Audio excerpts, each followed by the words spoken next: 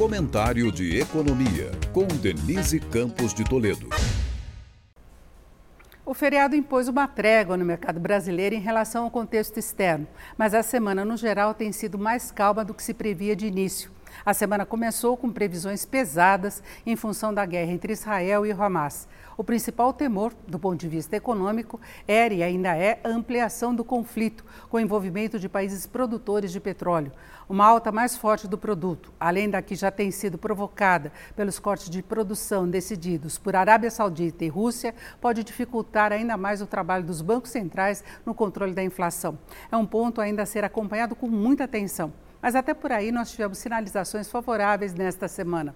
Internamente, a divulgação do IPCA, com alta de 0,26% em setembro, abaixo da esperada e com uma composição melhor do índice, reforçou as apostas num processo de desinflação e continuidade dos cortes dos juros básicos. Já nos Estados Unidos, dirigentes do Federal Reserve ajudaram a acomodar um pouco as expectativas ao sinalizar que o aumento do rendimento dos títulos públicos do país, que chegaram ao maior patamar desde 2007, pode ajudar a produzir o efeito desejado no controle da inflação.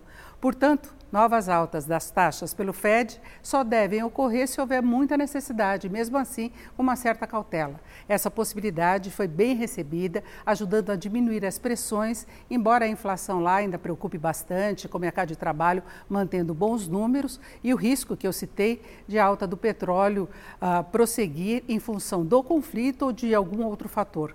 Nada disso, por enquanto, define uma tendência. Ainda temos, na verdade, um cenário de muitas incertezas, tanto interno como externo, mas até pelo comportamento desta semana do mercado, em particular do câmbio, o que se percebe é que o Brasil está bem colocado nos momentos de maior aversão ao risco.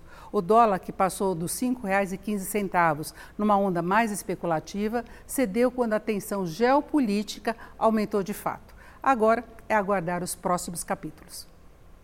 Denise Campos de Toledo para o podcast do Jornal da Gazeta.